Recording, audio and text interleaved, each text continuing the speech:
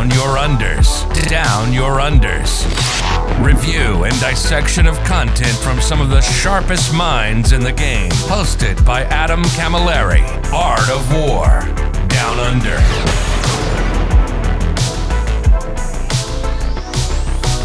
Hello, ladies and gentlemen, and welcome to this episode 138 of the Art of War Down Under podcast. My name is Adam Camilleri, and I'm joined by the crown prince of clowns himself.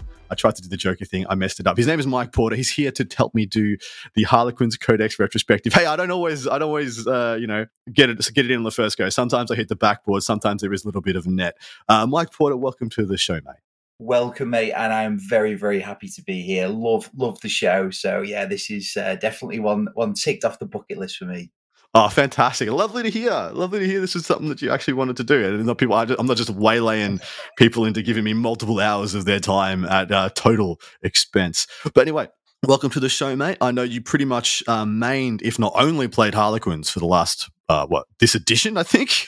Yeah, pretty much. Yeah, I think certainly since WTC, that is the only army I have played.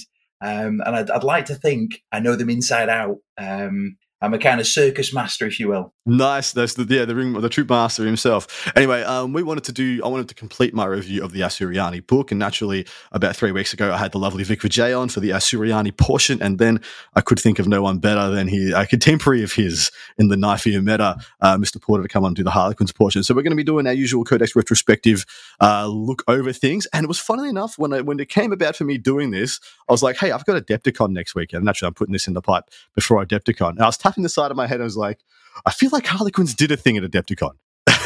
So, and then you said some funny stuff when I said that to you when we first got on, didn't you? Yeah.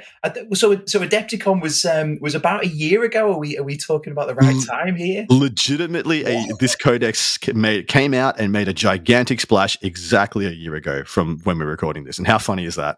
Yeah, mate. Yeah, it's flown by, hasn't it? Nice to get back to a bit of normality in that year as well, with being able to travel around and do events and stuff. And Harlequins have certainly been a big part of 40k, haven't they? Absolutely. So we're going to do our usual review portion. We're going to run through all the big portions of the book, giving our ticks and minuses, pluses, are they wins, are they losses, etc., etc. But what was that first list you wrote?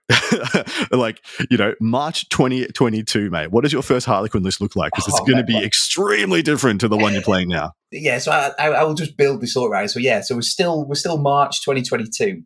And I'm at a teams event with a lot of my good buddies from the England team, and we're all going out for a couple of drinks the night before the first round, and we're just having just chatting stuff, and all of a sudden one of the lads pipes up and was like, "Hey, have you heard about this new Eldar book?" And I was like, "Yeah, okay, let's have a little look." And they were talking about one particular data slate, and I was like, "Oh, that's really cool." It's like, how many points, whatever. They were like, "Okay, it's only 90 points." I was like, oh my God, that is absolutely bonkers. And I literally, in the pub that night, ordered 6 and messaged a few friends and was like, right, I need to borrow as many of these as we've got. So it was like, Mike, this is going to be great. What is this erstwhile unit you speak of? Like, surely it's still a mainstay of the competitive Harlequins environment. Surely, yeah. Well, we've only got a few data slates to play with us Harlequins players. So, So I'll give you the rest of the list that I took to that first event with them. And there was a lovely chap called the Shadow Seer. There was a troop master. I had 5 troops in these little transports called Star Weavers. I had a Death Jester. I had a Solitaire. And then I had 9 Void Weavers. I was like, oh my God, man, these things are amazing. So before this book came out, I knew one guy who had 2 Void Weavers. Yeah. I knew so many Eldar players, but I knew a total of one guy who owned a Void Weaver. Literally no one else had built the kit. Everyone else has had the transports. I just love the idea of everyone going through their sprue piles, trying to find the guns to try and stick on the back of the stupid little clown cars. It was just hilarious. Please tell me I kept those sprues. Yeah, like, no, nobody did. Hilarious. Yeah, and then it was like desperately looking through all your other sprues to think what could count as one of these little cannons. Well, that's the thing. That's also the thing, right? No one knows what it looks like. So you could just stick some random crap on a turret and probably get away with it, right? Yeah, Space Marine missile launcher. That's about right. Yeah, exactly right. Well, I saw a mate who did Dark Reaper, the front of the Dark Reaper guns, because he had a bunch of Tempest launchers. So he put the Aeldari missile launcher on the front. I'm like, oh, it actually looks kind of similar when I thought about it. But anyway, to the review. For those of you who do not know, this is a two-part podcast. The first part will come out lovingly to your dulcet ears the weekend after Adepticon at 5 a.m. in the morning, which is curated by myself and Seamus Ronan. The second part can only be found over on Patreon. That is at the Art of War Down Under over on Patreon, where you can sign up for this podcast to get an amazing budding Patreon community and Discord community as well. And now it is time for Mike Porter to plug anything he'd like. Yeah, so obviously part of Team England, representing WTC again this year. I'm part of the Vanguard Tactics team setup, so they've got a wonderful setup there for sort of new and existing players to come and join. It's a lovely group of guys playing the hobby in the right way, looking to sort of improve people as players. So yeah, I do as little as possible as sort of coaching and things. So it's mainly just sort of affiliations with those two teams. Fair enough. All right, on to the review. The first dot point of which we may have already covered, but Mike, feel free to extrapolate upon your first impressions of this Harlequins Codex. Kind of the first time you went cover to cover on the Harlequin portions, and what were your thoughts or your hot takes? Yeah, so I mean, I'd played sort of Eldar and Harlequins before then, and the general play style of the list is one that sort of lends itself to what I enjoy in a game. You know, there's great movement, it hits hard, it's sort of very unforgiving in a lot of ways, but also very rewarding as a play style. I feel like it rewards high player skill level, plays the mission incredibly well. So that's kind of like the general feel of the army, which kind of its traits and things. But when the Codex dropped, I mean, there was obviously the standout data slate with the Void Weaver, and it was just so incredibly strong. It was very much a case of, right, I need to get as many of these in as possible. And then how do you kind of build around it? How do you have all the little elements of the list to go and play the mission to sort of complement what the Void Weavers maybe don't do so well?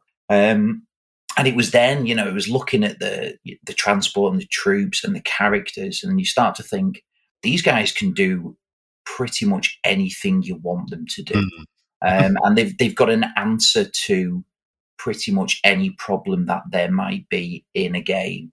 Be it I need to be somewhere in particular on the board, be it I've got a high number of models I need to take out, or a small number of high quality models I need to take out.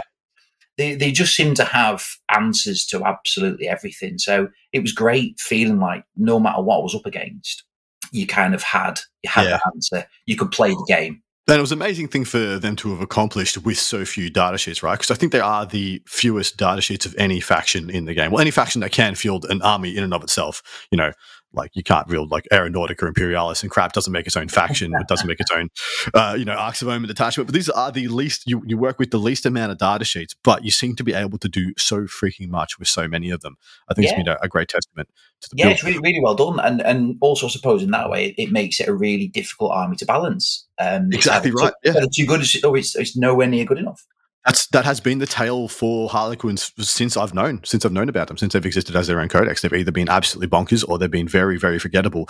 But where are they at right now? So what are your impressions of them in the Arcs of Omen landscape? Okay, so I've had a roller coaster of a ride over the last sort of 4 weeks or so since Arcs dropped. I went from being really sort of down and, they're absolutely terrible, to then hearing a few different things had come back. And I was like, okay, maybe there's a little bit we can do here.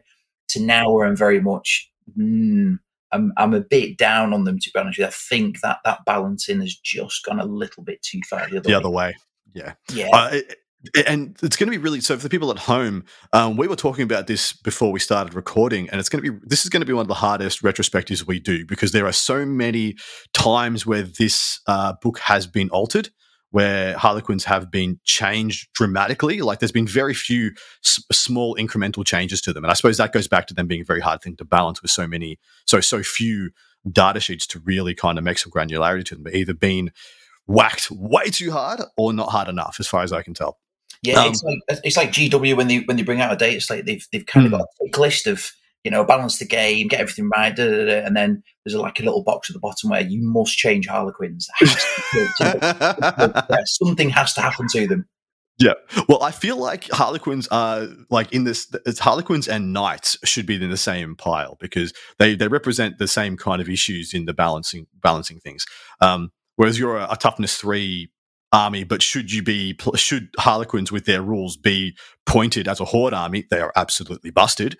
But so the same thing issue with Knights. They're a vehicle army, and should they be priced too low, they become absolutely busted. So they need to be priced high, but then they can be priced so high that they're unplayable.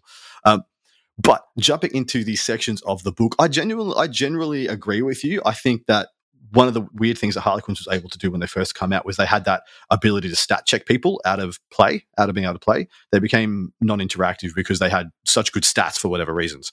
And by stats, I mean everything from, minuses to hit, minuses to wound, minuses to range, lightning fast reactions, 4+ invulns, innumerable rerollable saves as well. They'd be able to just be like, sorry, none of your stuff works. Almost akin to where Tyranids were when they first came out as well. They just kind of, their stats and their rules just kind of stopped you being able to play the game.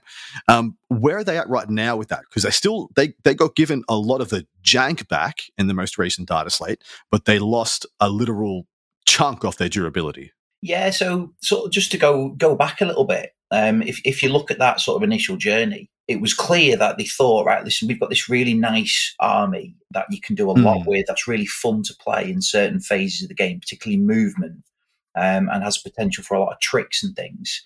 But it's also essentially a fragile army. And it's almost like when they originally wrote the rules for them, they went, well, we need to completely make them so that they are not fragile anymore. Yeah. And we need all the things that you mentioned there with the invulnerable saves, the ability to access lots of rerolls and things. They became too durable. And then they kind of tried to balance that by just removing a couple of durability things, tweaking the point so that there was less of them and whatnot. But they kind of didn't do too much of their durability until it was clear that, hang on a minute, even though we've given them 6 to 9 months of data, they are still too durable for what they do. And in the latest update, they removed a huge portion of that durability, which is the core of the army. It's got a 4+ invulnerable save. It always has been. It's always been the core of the army. Yeah. It doesn't have another save, or it has a paltry armor save on a few things, but it doesn't have that armor save. And it's like they were saying, right, we're going to take that away, or we're going to reduce it by 50%, which is essentially what they've done. But we're going to give you these other little tricks back to try and help with that durability with the mirror architect and other things. But then they also didn't give the points back. So I think if they've given the points back and removed the durability with the 5+ invuln, then you kind of get into a balanced state. Whereas now we're just left with things that die really easily. And it's hard to withstand, the current meta. Everything's been getting more and more killy, hasn't it? Yeah, everything kills everything, and then you were able to just walk that tightrope. Haha, circus reference. Of staying alive. If you really needed to, you could use a bunch of stratagems, use a bunch of luck dice. That's the other thing as well. By nerfing the invuln save, they essentially nerfed the crap out of the luck dice, because you're so less likely to reroll a 5+ than a 6+, and so less likely to make that successful as well. Like the luck dice almost got hit harder than the invuln did. Because the usability of that mechanic just fell out the ass. Anyway, let us jump into... Sorry, unless you want to speak to that point. Yeah, well, just, going back to when they first came out, I think you got, was it an automatic 4 luck dice? And then it was kind of nuts. So you had all these, like, this sort of, this little bank of, reliability. And then they've removed all of that as well as doing the other thing. So, yeah. Never heard of it. So jumping in. First time Harlequins are mentioned in this book is traveling players, and though this does not relate directly to Harlequins being used as their own army, I did want to give you a chance to speak to it if you think it's something that's relevant in the current meta, and do you think it's a good rule? So I really like it. If you look at my WTC list, I tried to take advantage of something similar to that. Ended up going a little bit too skewed towards the Harlequins in the end. But I just like it. They are... The whole background to Harlequins is they just turn up. They do a cool little dance. They kill some stuff. They're kind of doing their own thing, aren't they? So I think the ability just to slot them into an Eldar, a Dark Eldar list, I think is really nice. How much it had on the game, impact on the game back then, I don't know. I think now it's really relevant. I think you're looking at your strongest Eldar builds, and you would definitely want to see the good elements of Harlequins bolted on. So it's a nice little touch. It's a nice little flavourful touch. And if you're into the fluff, you kind of want to see those things. So I really like it. Yeah, I really like it too. I think it's one of the best worded and most flexible and still thematic ways that they've incorporated an army with another army in this edition. So jumping to the true start of the review, we're going to be starting on page 96. For those at home want to come along with us on the ride, this is the detachment abilities and the sadists. These things have changed dramatically. I think is Twilight the only one that's exactly the same as written in this book? Dark, which is Fight and Death. Dark is Fight and Death, isn't it? Correct. So Dark is completely gutted. Twilight has stayed the same. Yes. Yeah. The other two have gone through numerous alterations. So let's talk about Light. And so on release, these were busted. Light was broken. Light was possibly the most or second best sub faction we'd ever seen in the game. They were straight up insane because it was trans hitman, and it was you advance and counter stationary, right?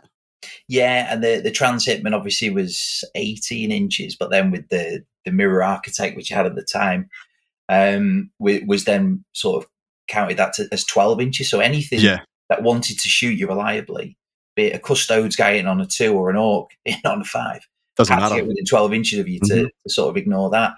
And it just made such a difference. And you know, trans hitman, and also the fact that most of the things that you're going to be able to shoot, you can't reroll to hit against as well. Correct. It's like half of your shots are missing, and there's nothing you can do about it. You can do about it. Exactly right. Whereas Dark was fight on death. Now, we have seen that GW learned very quickly that this is a busted mechanic to have in the game. Because it neuters any interrupts and neuters any fights last. It takes so many pieces of tech that other armies need or want to have and just makes them invalid. And so we saw this was one of the quickest changes, because this changed at the same time that Light had changed, almost foreshadowing that Dark was also going to be a problem if they left it unnerfed, right? Yeah, I think that initial nerf to Light was a bit of a sort of mini hit, but they obviously looked at it and thought, hang on a minute, we've messed up a few things here, and we need to sort of scroll it back a little bit. The fight on death I didn't mind too much. Me either. Because it's kind of like, Harlequins, it's not like they're a big sort of 3 wound, 2 upset Space Marine kind of guy who sat in cover and is hard to remove. Harlequins go in, do the stuff, and die anyway by shooting them, probably. So the fact that they get to just do a little bit of extra punching, I quite liked that. But again, it just feels bad, doesn't it? You're playing against Harlequins, just throwing a unit in, and you kill it, and then it just goes, oh yeah, you're instantly dead. You're instantly dead too. It was the feel bad thing, I think, more than like that sort of game balance. So overall, what are your impressions of the sadists as they sit? Because I think they even now, I think Twilight and Light are both still quite good. Dark is absolutely deleted from my lexicon of brain because it does nothing. But overall, I think the sadists are still quite good. I think they bring quite interesting things to the army, and I think it's actually a discussion at the moment which one's better. Yeah, absolutely. And something that we'll probably touch on a few times is one thing I like about Harlequins is anything that the meta throws at them, or certainly up until this point, they've kind of had an answer to. And I think each of those different sadists have an answer to a particular problem. So when Armor of Contempt was a big issue with Thousand Suns Terminators and the like, all of a sudden Dark was actually quite an interesting one, not for the fight on death, but for that extra AP. Yep. When the flamers were everywhere, they had the ability to turn off Overwatch with a strat. So that was really nice. When it was a heavy shooting meta, or even in the current shooting meta, you've got Light. They can still do the trans hitman. Yep. And then if you just need to, if Horde becomes an issue, or if you're building for a teams list or whatever, then all of a sudden the extra attack on certain things, plus the brilliant relics, which I'm sure we'll touch on. So I really like them actually, because normally in a book, like I love playing Thousand Suns, you look through the different chapter tactics there, and you basically don't look at 80% of them. You look at 1 or possibly 2. The Harlequins, they're actually all you can kind of see where they could all fit in. So I think they actually did that quite nicely. I think they did it really well. And I do think I just played at an event on the weekend that was using Games Workshop terrain and contemplating what a Twilight Harlequin list could do on that density of terrain was kind of like mind-bending, to think that they just have that extra wrinkle. They can switch over, they can change from the light from the Dakar to just being a melee brawler, trading, brutal, Blood Angels-esque build at times. It's really quite kind of nice. But anyway, I think that's an absolute tick for the book, and I think it still is. So moving into the stratagems, mate, what are your impressions of the stratagems? And give us a couple of your go-tos. Trixie. Absolutely everything that I look for in stratagems, things that you don't quite base an army around, you just use in certain situations. And once you get to know that army, you can use them in the right way. The ability to just go in, fight something, jump back into a transport is I absolutely love that. And then you've got the 3 stratagems that are linked to the different combat weapons, which I think is a really nice way to play. Upgrade sort of combat weapons in units. So you've got you can cause mortal wounds when you charge. You've got the cause mortal wounds on a 6 to wound in combat. And then you've also got, brilliantly, I'm going to turn off your invulnerable save as well. And I think costed really nicely as well. I think 2 CP for turn off invuns is absolutely bob on, and the 1 for the other 2, which are, you're still rolling dice, aren't you? And it's kind of hit and miss. I think is a really nice sort of little flavour, and it allows you to build your little troop units to do certain jobs depending on what you want them to do. Yeah, exactly right. You could always take the sprinkle approach of having 1 or 2 units one of each in every squad, or you can just take squads that are fit for purpose. I think it's really cool, and they did a really good job with the strats. When you are playing a Harlequins list or building it, mate, how many CP do you need to start with, and why that many? Like, what are you accounting for to use every game? Well, so when the Codex first dropped, we were back in the start with loads and loads of CPs, weren't we? It was like, as many as you want almost. So you could kind of burn through them. Towards the current edition, when you started to, those CP were reduced and you only started with 2 or 3, then you'd be like, right, I definitely want fall back in the boat almost every turn with that Troop Master. Yep. I also want the ability, depending on matchup as well, to go either extra damage with combat, tweak my combat weapons and things, like we've discussed. So I'd always want sort of 1 per turn to do a certain thing, and then I'd want to sort of build up to 3 or 4 for a big go turn where I wanted something big to be done, a key unit to be removed, or a certain unit to be in a certain place. Those are the sort of the key elements I was thinking of with stratagems. And then, of course, like Phantasm as well, just being the cherry on top. Phantasm's great, yeah. I mean, I was at the stage where I was only starting with 1, but the number of games where I just thought, oh, gosh, Phantasm would be right now. So, yeah, 2's your ideal number, but there's so many brilliant relics and warlord traits which we'll come to, so it's a real fine balance. Yeah, and I think we'll get to a reason why you don't have any CP when we get later into the warlord traits and relics, because they are legitimately worth considering. Jumping down into so I think overall the stratagems are fantastic. I think they're a very, very good part of the book, and they still are. They haven't really taken any knocks or nerfs. The only reasons they would have gotten worse is because the units' prices have changed or whatever.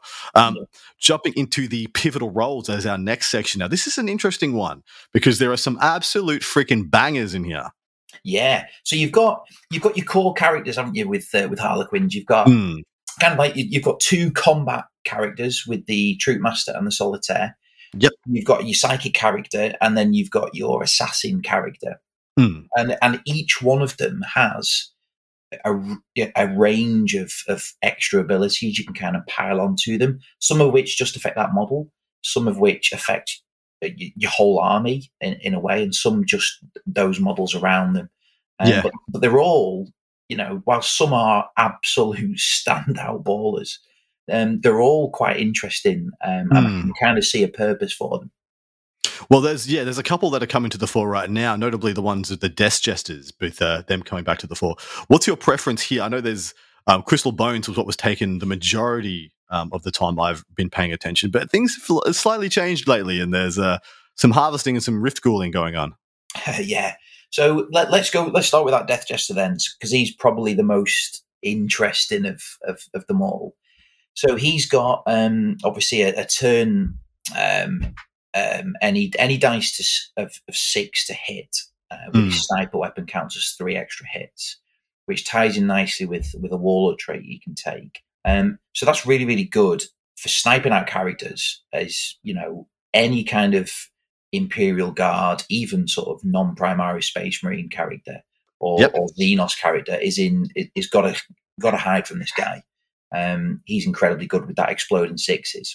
But then there's also the no Overwatch guy. A lot of people miss the fact that it was also -2 movement. Exactly right. So you look at the meta at the moment where you've got Deathwing Terminators that are completely dominating everything and are unkillable. All of a sudden, if those things are moving 3 inches, you're playing an army that's incredibly fast and plays the mission really well. And then you add an extra.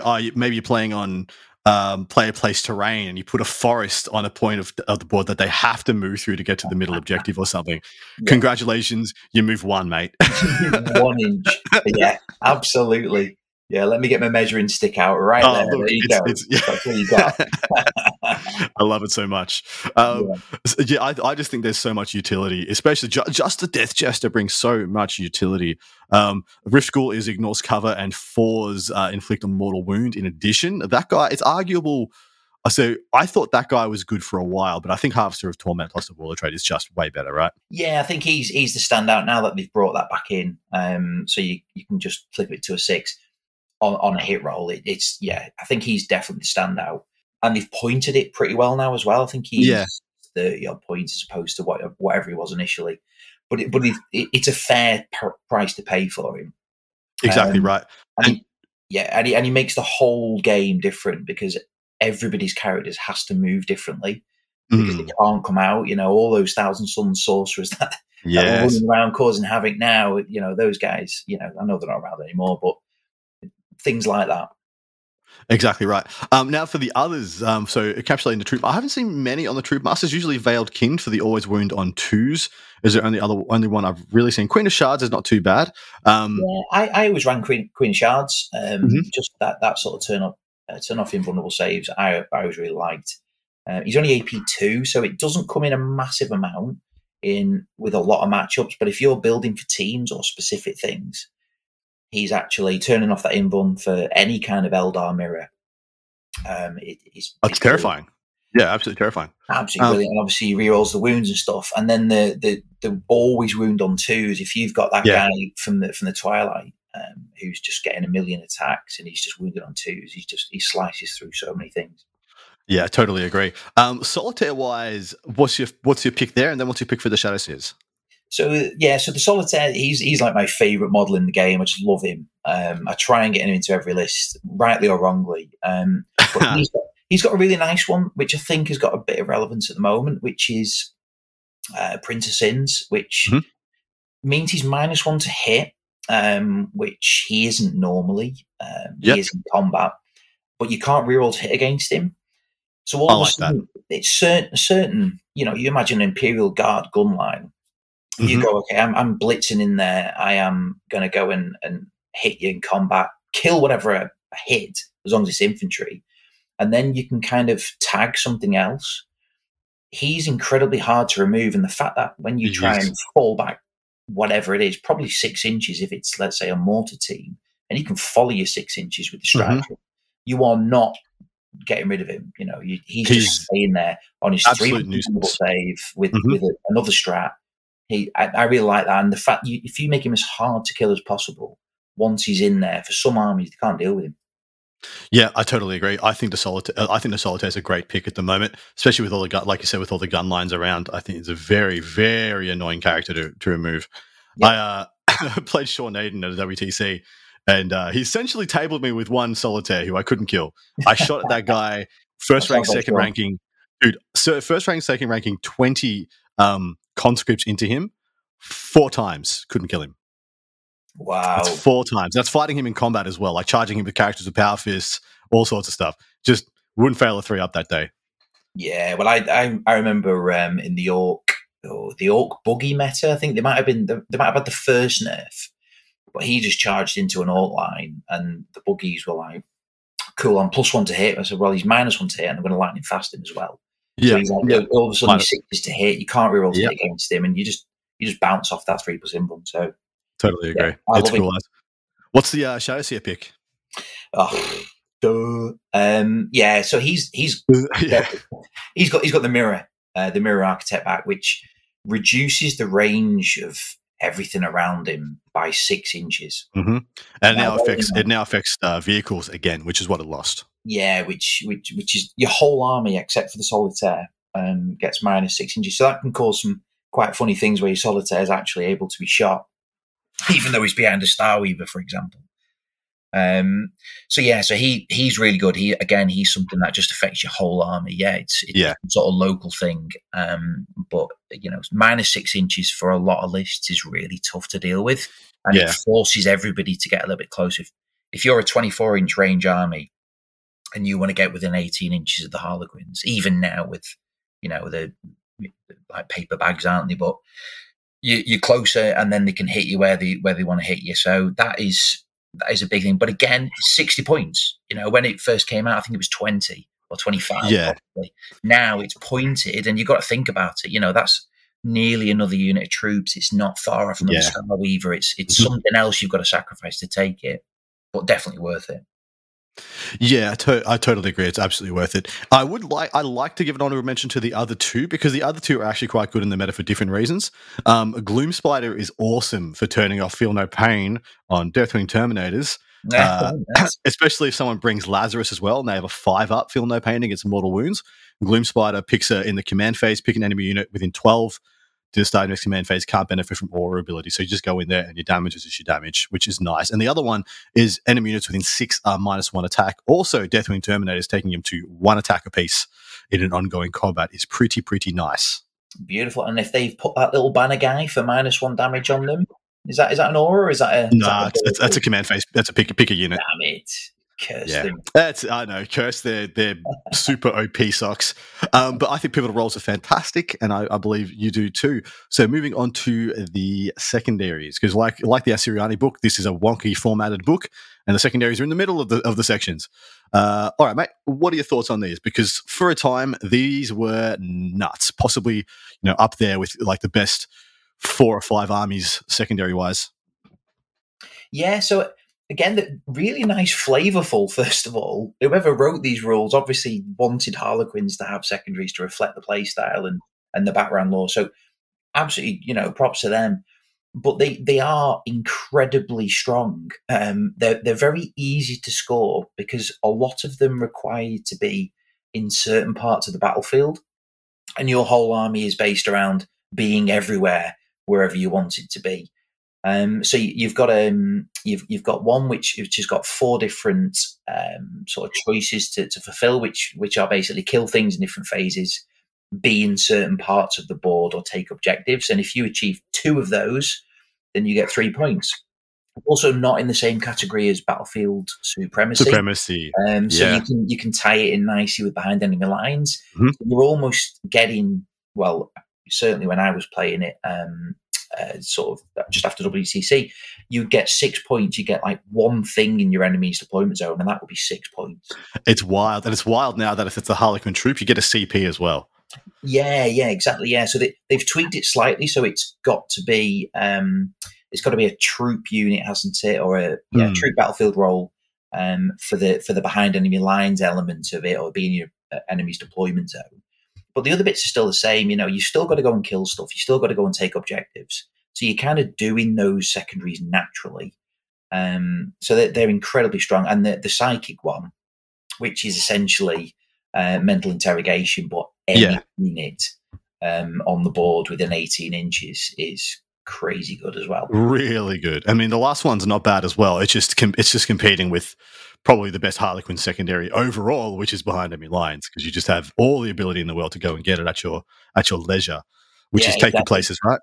Yeah, exactly. Which I didn't like that one, because what I didn't like to do was have to be in too many places at once, because generally, whenever you were probably going to die. So it was just lovely just to have one thing, get my points. Whereas with that, take your places, it was 2 or even 3 things in places you didn't want. So, but again, a lovely thematic secondary, which, the list could easily have played well into it. Just there was just better ones out there. Yeah, exactly right. So overall, I think they're extremely good. They are still extremely good, especially now. They're best in the game. I don't know if they're the best in the game. Orcs and World Eaters, I think, are the 2 best in the game at the moment, but they're good, equal. I think they're on par with Necrons now. I think Necrons were a little better before. I think they're on par with Necrons in that, like, just below the stupid, crazy, try and stop me getting 45 tier that Orcs and World Eaters are at. Yeah. All right, moving on. We're up to the relic section. Break us down. What are your go-to relics? Oh, Segarat's Rose. Of course. Yeah. Oh, geez. Combat weapon, that's -2, damage 3, which, hurrah. Dude, as soon as Armor Contempt went away, I was like, that guy's terrifying again. That guy's absolutely terrifying. Yeah, damage 3 is so good. And he rerolls 2 wounds with it as well. So that's fantastic. There's a relic for extra range on your aura abilities, which could be faction specific. Could be a Sada specific one, but it basically all those mirror architect things that we were talking about. Those nice little auras are now 9 inches as opposed to 6 inches. So they're really good. There's not a lot of great ones in that relic section, to be honest with you, other than 2 more, which I do just want to touch on. There's the Suit of Hidden Knives, which is really nice because as soon as you've finished fighting with a character, you roll some dice, 3 dice, and you can do some extra mortal wounds, which again ties in nicely with the Riftghoul upgrade for the Death Jester. So this guy goes in, he's got 4 or 5 attacks, and any hits on a 4+, he then causes mortal wounds, and then he's got this thing. For extra mortals, which is nice. And then probably, I'm going to put it out there right now that the Tyranids have got their nerf, the best combat weapon in the game, the Twilight Fang. Which again, it's side specific, but you get it's neg 3, damage 2. With a strat, you can go up to damage 3. And then you get the extra attacks based on the turn number. This guy is like, wow. He gets extra attacks for being Twilight anyway. Exactly. He can go in easily, turn sort of 3. He's getting 9-10 attacks. And it's so good, dude. Yeah. So cool. Wound 2s. And then he goes and does it. He picks a squad up and he jumps back into his boat. It's phenomenal. Yeah, absolutely glorious. But that sort of combo sums Harlequins up for me perfectly. It does. It's like this guy's going there, he's killing that, and then you've never seen him again. Well, that's the thing. It's just you just have to build a battle plan that involves taking, never trading. You never want to trade, just take. Yeah, that's the dream, right? Yeah, but there are still some other bangers in here. I mean, Star Mist Raiment. Each time the attack is made against the bearer, you cannot reroll a hit roll or the wound roll, and then once per battle, you can have a 3-up invuln. That is not bad, but it's just not what you're there to do. Like, if you are getting hit back, you've already failed one of the tests. Exactly, yeah. Like, something's already gone awry. So I do like that one quite a bit also. But overall, I think the relic section is middling. It's middling. Compared to the other sections, it's obviously a little bit behind compared to the stratagems and the satyrs. It's not bad, though. It's a solid 7 out of 10 with some 9 out of 10, 10 out of 10 contenders. Yeah. Next up, we have the Harlequin Warlord traits, which there are only 3 of. Now, this did annoy me when it first came out because I was like, why can't you just write 6? What's the big deal? It's a fully fledged faction. They're not a sub faction. They're a fully fledged faction that you can build a whole army of. So why, Kroot gets 3, right? And Harlequins ain't Kroot, So yeah, it was a bit annoying, but they're not too bad. Yeah, I mean, the standout is the foot in the future, isn't it? You just add 6 inches to a charge roll, which is wow. But then the side death ones as well. You've got the light warlord trait, which you kind of do get 6, don't you? But you can only take a maximum of 4, I guess. But I like the light one. The extra strength and attack, and the 6-inch heroic for free. Even though there's a strat for 6-inch heroic. On infantry anyway, I think that the fact that you've just got that on a character makes a big, big difference. sitting on an objective, and he's just okay. You want to get on that objective. You're getting heroic. There's nothing you can do about it. Yeah, exactly right. I mean, and you were talking about before the favor of Kegarak being the one for the Death Jester, which is once per turn when you make a hit roll, wound roll, or save roll. After making the roll, you can switch one of the dice to a 6, which really pops off when your 6s become 3 hits. Yeah, which, there's different ways of playing that. I hope people are playing it properly with the slow roll inside of things. But yeah, just, flip a dice to a 6 when it's going to be an extra 3 hits is great. And when that 6 pops up on your first 2 dice rolls, it's golden. Yeah, boy. Yeah, you just you've one of your first 2 dice is a 6, and you're like, well, last one's a 6 too. We're popping off. Yeah, it's great. I think the Wall of Traits are kind of the same as the relics. They're middling, not awful. Yeah, I agree. But only because there's only 3 of it. I don't know. Psychic disciplines, Phasamancy discipline.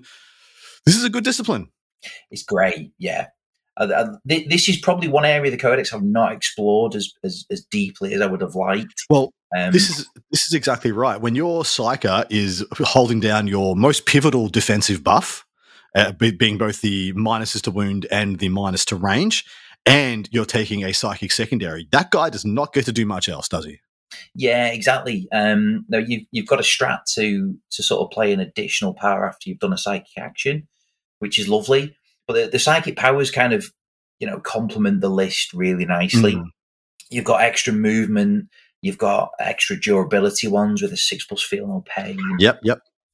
You've got the ability to make a unit untargetable unless it's the closest, which, again, there's so much you can do with that, with the Mirror Architect and things.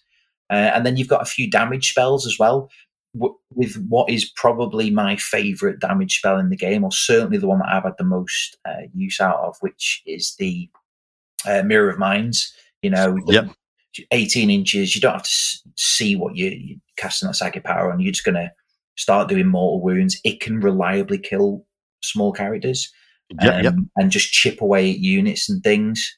And then you've got your Shards of Light, which reduces leadership as well as doing mortal wounds, and then that complements the Phantasm that the Shadow Seer's got. So all of a sudden your list can put out a ton of mortal wounds for what is only really 2 models doing it in most lists. Yeah. Yep. But I don't think... I'm trying to think what the 6th power is. So there's probably 1 bad one in there, but there's 5 good out of 6. Yeah. Which, absolutely brilliant. And they're all different as well, they all feel like they do their own unique thing. Yeah, I feel like they're actually really well rounded. It's just kind of weird that this is this is a really good discipline, but it's the 3rd best one in this book because Battle and Fate are both in here. But this is a phenomenally good one. It like you said, it ties into what you want to be doing anyway. It's got a good sprinkle of mortal wounds, some good debuffs, and 1 supercharged blessing. Well, two decent blessings. Yeah. I think it's a great one, and I think it's an absolute tick, an absolute win. Next up, what have we got? We have the data sheet abilities. Now, this is going to be a headache because a lot of this is not what it was in this book. Where do you want to start with the Luck of the Laughing God? So on release, you were guaranteed 3 dice, 3 luck re-rolls. What are you guaranteed now? So you are guaranteed nothing. Yeah, there you go. Big fat 0. You can roll. Yeah, you roll up to 6 dice. If you roll any doubles, you ain't getting anything. And, most people I've always played, you roll 2 dice. And most of the time, unless it's obviously that crucial turn in a crucial game, you won't roll a double. But yeah, so you essentially getting 2 free rerolls per turn, which is lovely. But it used to be you were getting 3 minimum, and then you were getting an additional 2. There's obviously Twilight, which has a nice little bit of jank with one of the Warlord traits. You just roll 4, and even if you just roll 4, you get CP anyway. So yes, which is nice. And every now and then that little golden turn, you get 4 dice rolls, and it's like yes, popping off. Yeah. We're doing it, boys. I genuinely like most of the other things here. Harlequins Panoply is the thing that they've always had. This says that everything has a 4+ invulnerable save. That is now a 5+ invulnerable save. And this is the flip belts, all that jank. Then you have Rising Crescendo, which is the declare the charges and shoot and stuff on the turns which you've charged and fell back and all those things. And then Luck of the Laughing God, which is their monofaction bonus here. That's what you get for being pure Harlequins. And it's essentially kind of operating at about 10% of what it was when it first came out. Yeah, I would say 90% of the time you'd use that luck for a reroll of save. Mm-hmm. Whereas now you're kind of thinking, like you say, it's not worth it. It's not worth it. Advance and charge, fall back and shoot and charge. Those two bits are, they are still massive. Yeah, the gas. Yeah, they're really, really good. Mm-hmm. And they're like just the base tenets of what your army needs to be able to do to function, especially in this environment.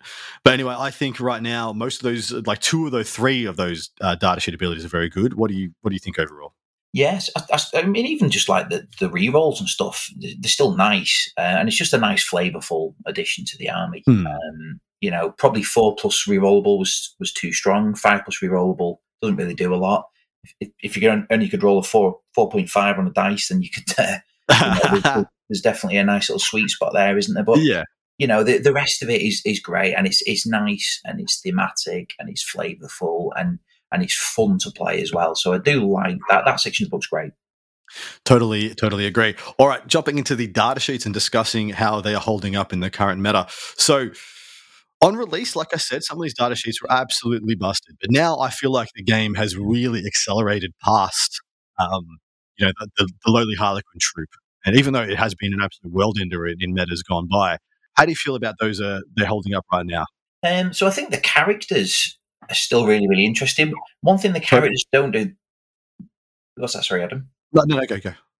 Yeah, so the Troop Master, I think, has been affected the most because the other two characters, your DJ and your Shadow Seer, they didn't really rely on survivability other than to stay the hell away from everything. They still do their thing. They still do damage. So I kind of feel like they're both still in a strong place. The Troop Master still goes in and does what he does. But now he just dies. And there's almost nothing you can do to keep that guy alive after he's gone in and done what he wants to do. The Solitaire's a little bit different because there's still things you can do with that make him really survivable and tough to shift. So I kind of feel in the current meta, the Solitaire's got a little bit better. And certainly the Death Jester and the Shadow Seer have got better. But that Troop Master guy who used to be, my favourite piece in the game, he's just, he goes in, he literally just shoots his load, does his thing, and then it's like, right, see you later, guys. I'm going out. Yep. I'll be happy if I get to fight on death. Back into the webway if I'm lucky. Yeah. It's just, I've always found it weird that he's got 5 wounds.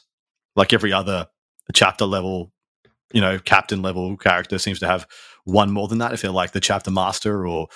Anyway, it was always a thing I thought that was weird that they didn't have a 6th wound on at least the Troop Master, if anything. Yeah. But it's okay. It is what it is. I think like regular 5 troop, how do you feel about that? Because that is the mainstay bulk of what an army is now. Yeah, so they used to be able to do...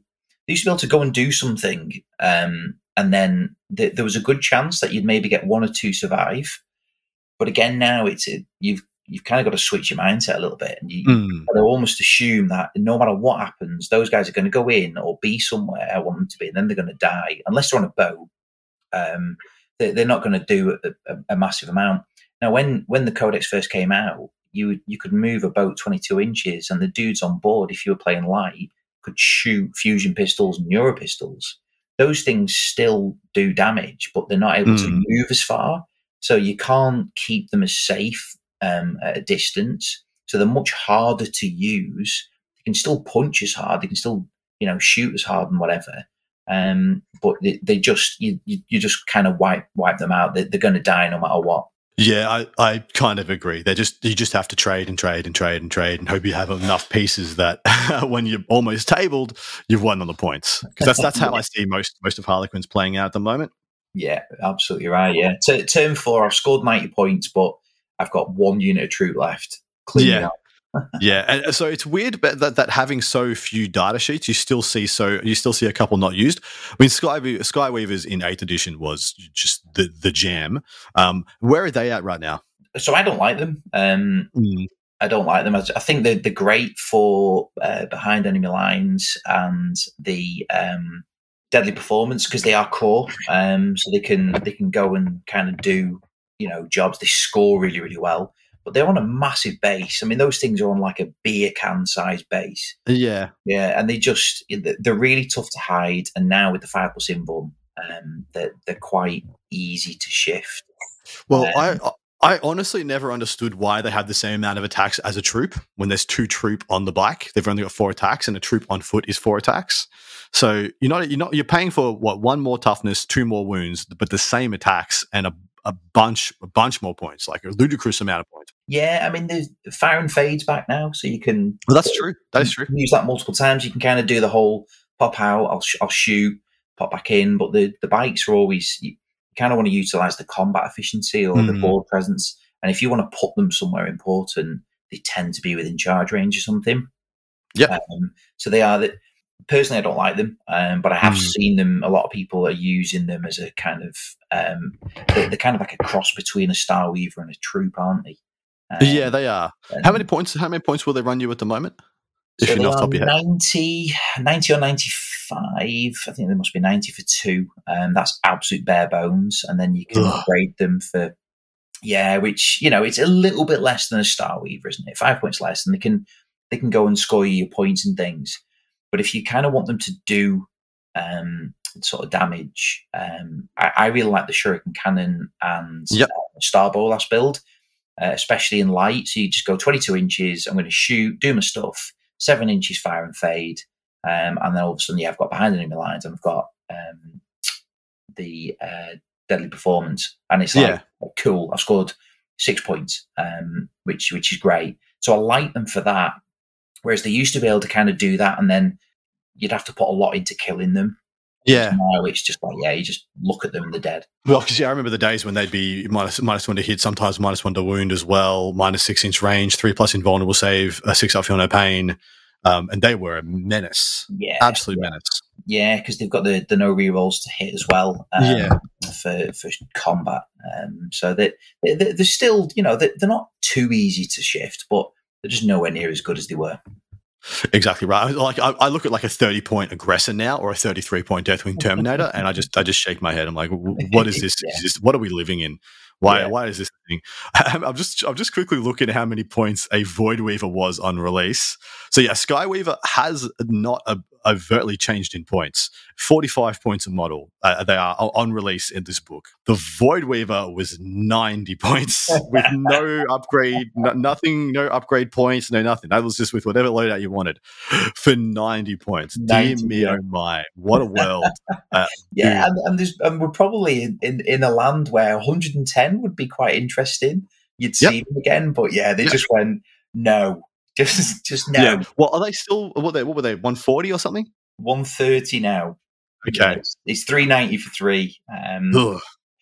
It's so much. I mean, 270 for 3 when they came out was it was the dream, wasn't it?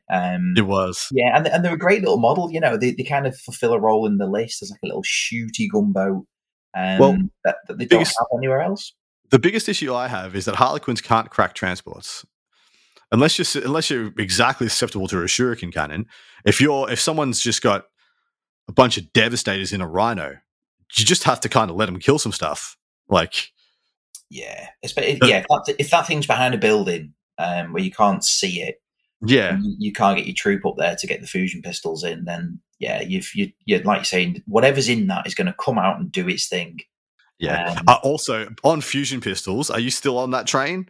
Because I have played against innumerable Harlequin players and just never heard of your fusion pistols, mate. I know they're not going to do anything. You know they're not going to do anything. Let's go. Let's see how many points you wasted in this list. Okay. So that's where having 5 luck dice was nice as well. So same fusion pistols. They're all going on there. Do you think fusion pistols are still good for the army, though? They kind of answer a question that Harlequins struggle with, because they do struggle. The night matchup, unless you can hurl as many shuriken cannon shots as you want at something, they can be tough to shift. Fusion pistols kind of give you that little answer, but they are just so swingy. I think anything that is one shot, no matter how high the damage is, you've got to spam it. And my sort of the peak Harlequin list was running 17, possibly 18.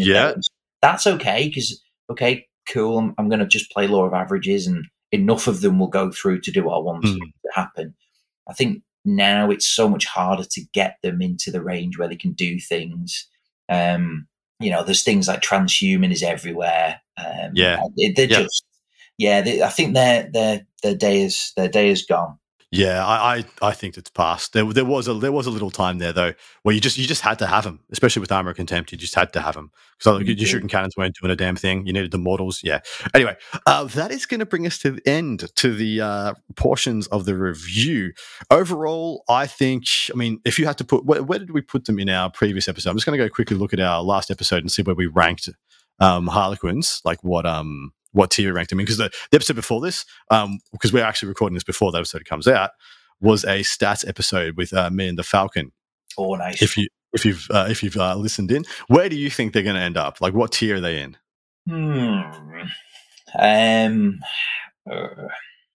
B. So this is purely based on statistics, on how often they're played, how often they make the top rankings, and they are currently in. They're currently in B tier. They are the second lowest in B tier. There you go. And they'll still get a nerf in the upcoming phase. Something will happen. They can't, like you said, the box must be ticked. They can't hit send on the data slate until Harlequins have been messed with. Get rid of something. Shuriken cannons, damage 1, the 2. Back to damage 1. Anyway, that's going to finish us off for this part of the episode. Is there anything else you wanted to plug? Anybody else you wanted to mention or shout out before we sign off? No, mate. Just a big shout out to listeners in general. Really, thanks for listening. Jump onto Vanguard Tactics. If you are in England and you play, please come up and talk to anybody in Team England. We really want to sort of take on new players, get lots of different list ideas and things. But that's pretty much it. Fabulous. Thank you so much again for coming on. I look forward to seeing anybody out there who can produce some good results with the Modern Harlequins, because I agree with you what we said. Literally one of the first things we said was we think the best way to take them now is to take some traveling players along with your Hail of Doom or Wolfway or Masterful Shots, Swift Strikes, yeah? Yeah, absolutely right. We will unpack that more in part 2, where we have a slew of listener and patron questions. If you want to join in on any of that, go over to Art of War Down Under over on Patreon, sign up and get involved. Thank you so much. We'll see you on the other side. Thank you for listening to Art of War Down Under, a content review podcast for Warhammer 40K. Hosted by Adam Camilleri. Produced by Seamus Ronan. Enjoyed the show? Want your lists reviewed and the content you heard put into practice? Sign up to our Patreon and connect with us online or on Facebook. Just search for Art of War Down Under. Signing out from tomorrow.